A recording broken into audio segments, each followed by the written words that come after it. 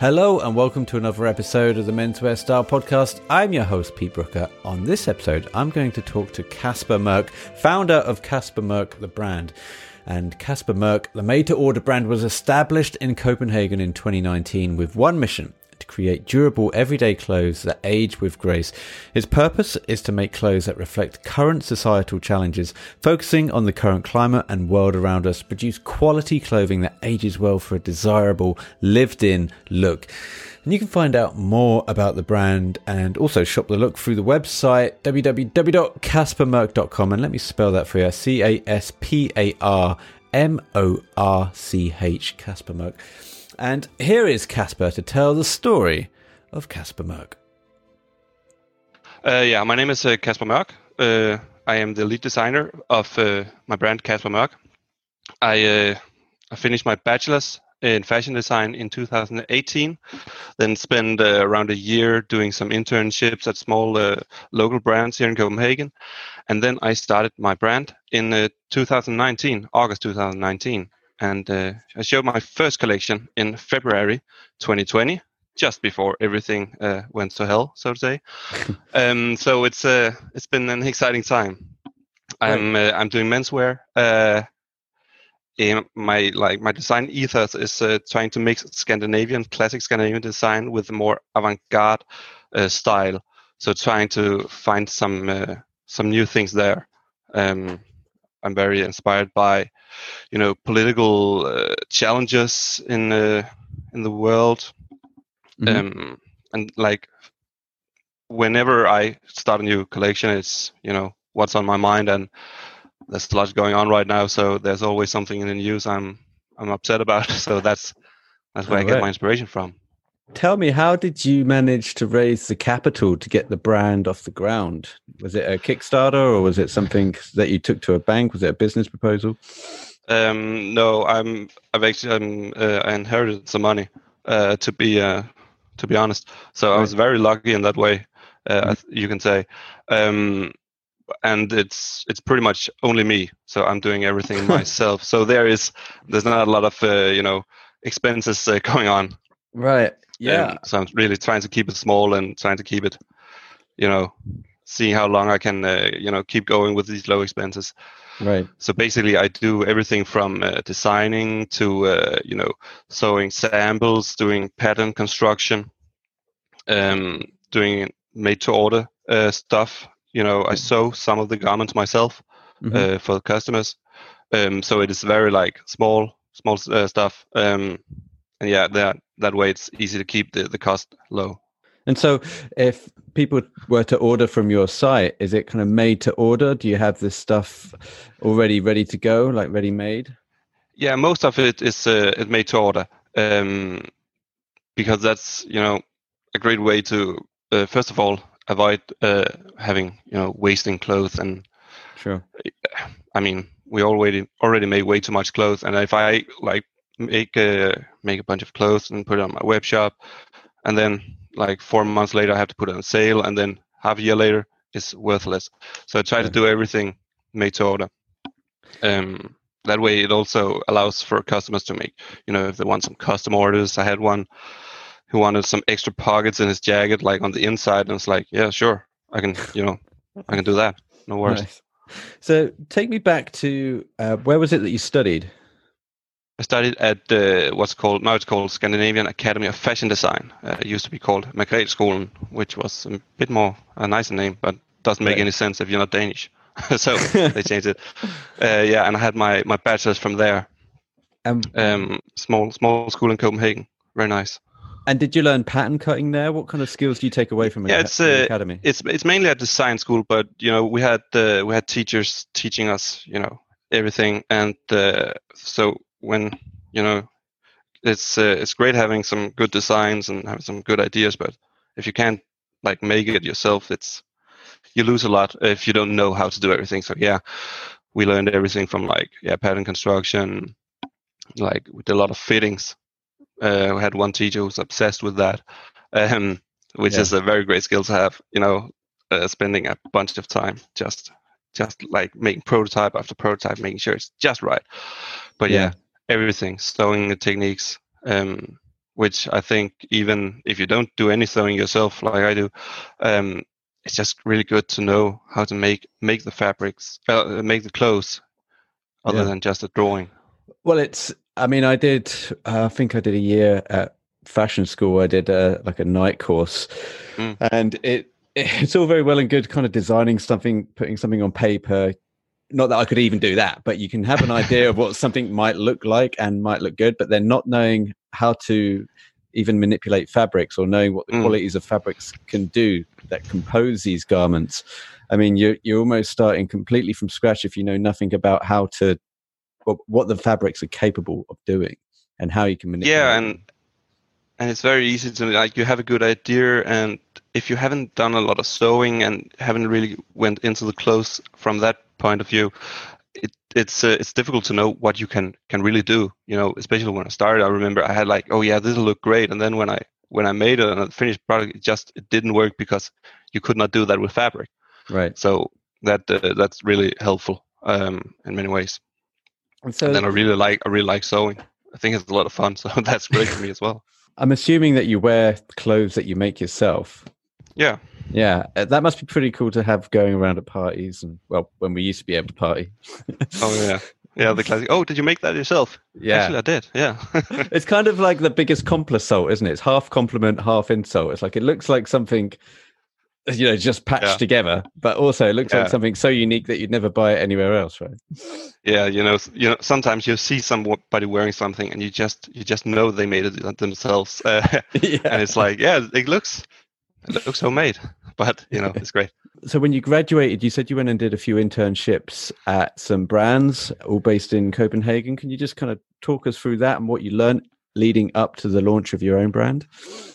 Yeah, I did an internship at a Danish brand called Leon Louis, who is now in Portugal. They're doing like, avant-garde, Rigon style, all black stuff.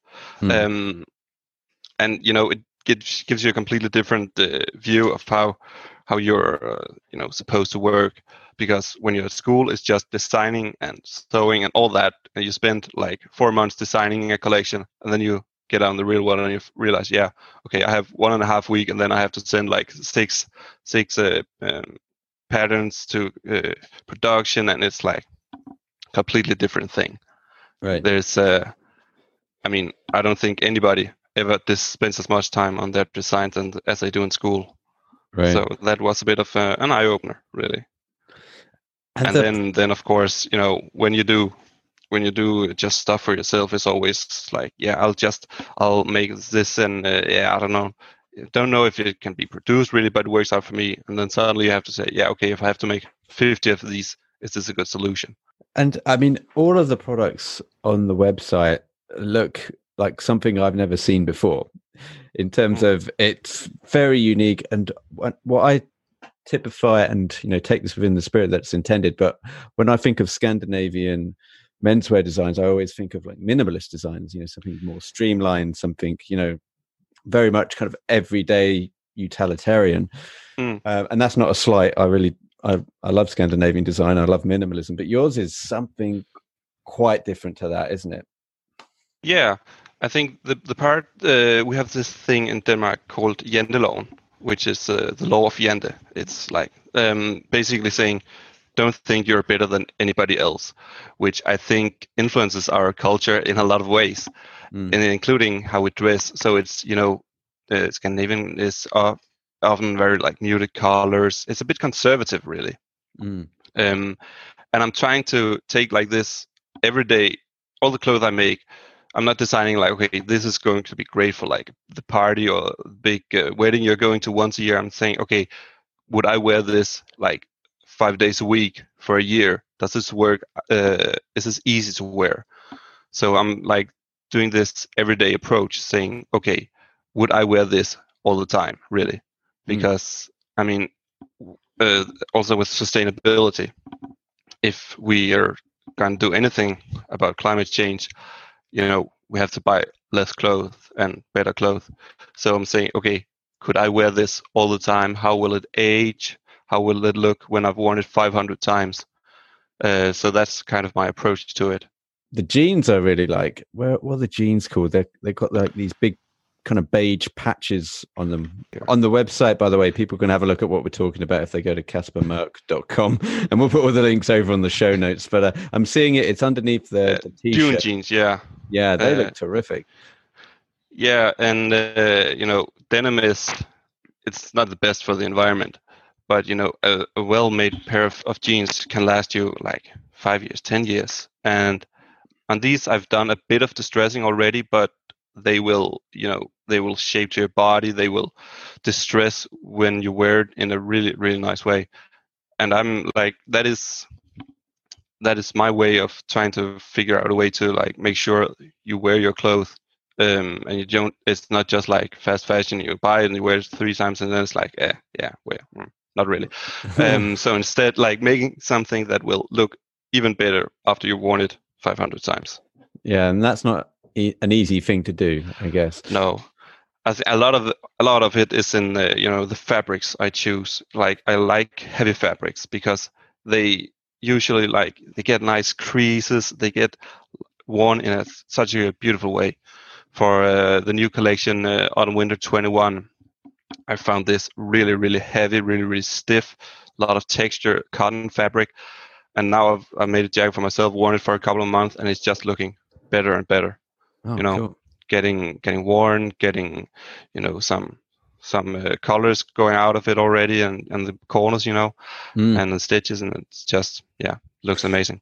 And do you source the fabric for your clothes in one particular place, or do you kind of scour the globe? How does it work? It's the biggest problem I have with sourcing fabrics is really quantities, because a lot of times I find something like at a fair, and it's this looks great, it's a great price, but they have a minimum of 2,000 meters, and I can't use that at all. So that is my biggest challenge right now, is just finding places that will sell me small quantities at a somewhat reasonable price. Right. But it is kind of all over. I'm trying to do more dead stock materials, because remnants. Yeah, exactly. When somebody has like 50 meters from production they don't need, I can buy that. I can use that. That's a pretty good way to reduce my the brand's consumption of resources. And how do you do that? Are you calling up mills? Are you calling up? No, there are some special companies who deal with that. Okay. So that sometimes they put something up, and then there are some shops here in Copenhagen who have some. But yeah, it is a bit difficult right now to go to the shops, as you can imagine, with everything being closed all the time. But it's all over the place, really. And what if there was a run or something that there was a fabric, but there wasn't a whole load of it? Would you be tempted to get it and just do a limited special edition run? Yeah, right now I've found some small some leather. Like I get, I think 3 skins, and that's I'm making some bags out of that. And there's when that leather is gone, that's it. I think that also gives it, makes it a bit exclusive, really. Because when that's done, I can't make any more because I don't have any more of the leather. Tell me about how kind of the pandemic has hit you. You're kind of launching in the craziest of times. The world's upside down and on fire. What's it been like kind of trying to get a business off the ground in these times?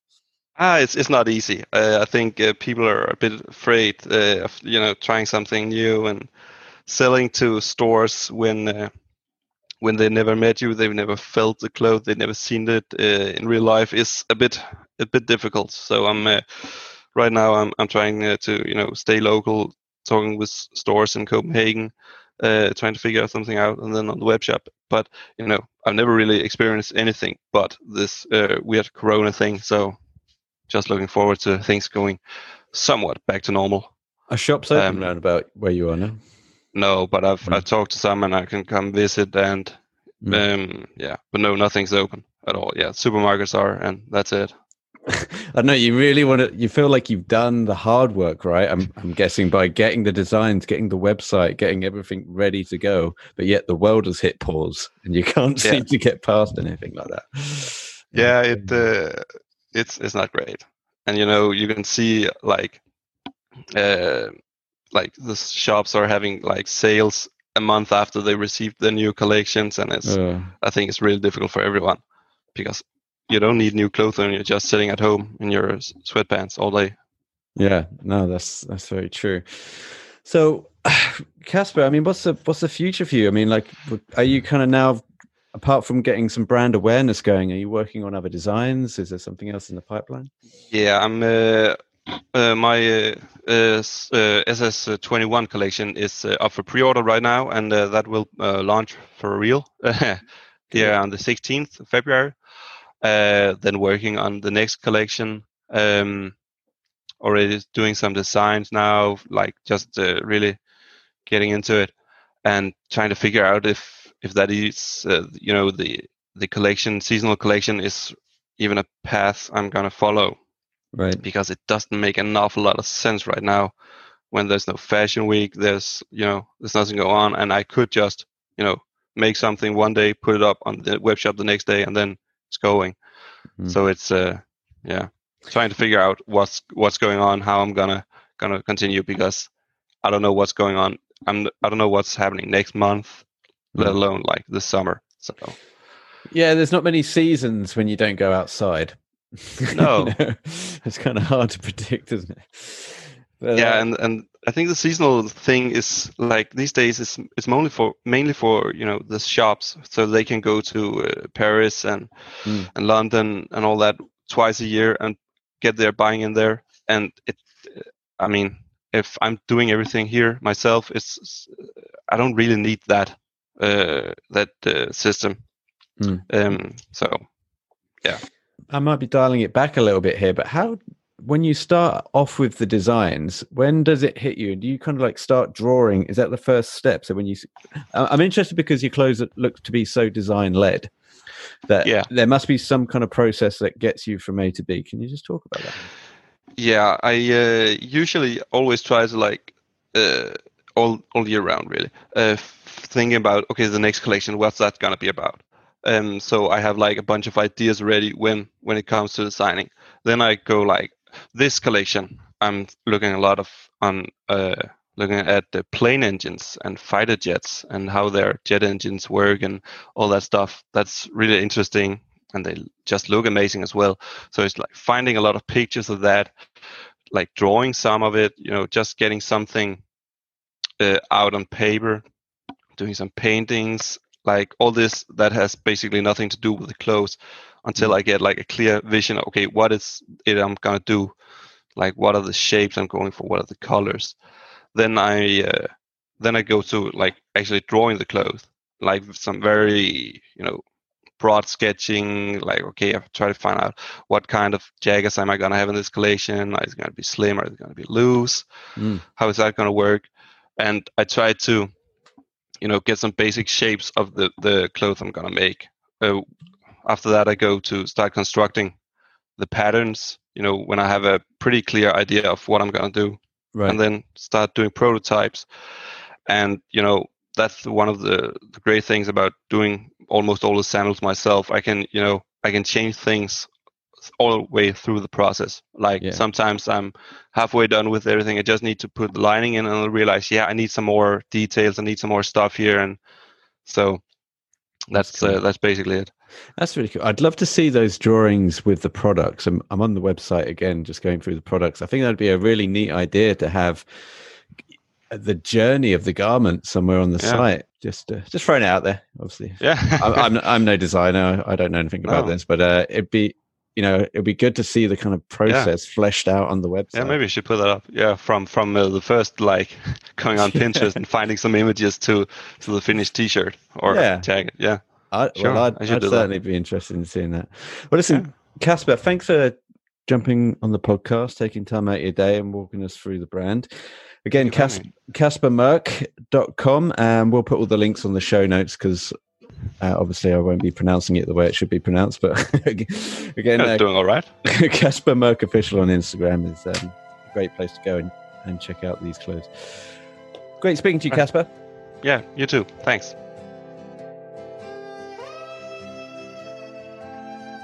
And thank you, Caspar. Thank you also for tuning in to this episode of the Menswear Style Podcast. If you like what you hear, why not leave a review? It does help my ego especially. Don't forget to check out the show notes for this episode and all content pertaining to watches, grooming, fashion and lifestyle over at www.menswearstyle.co.uk, and we're on the social as well at Menswear Style. And if you want to be a guest on the show, come on and tell us about your brand and your journey. You can email us here at info@menswearstyle.co.uk. And until next time,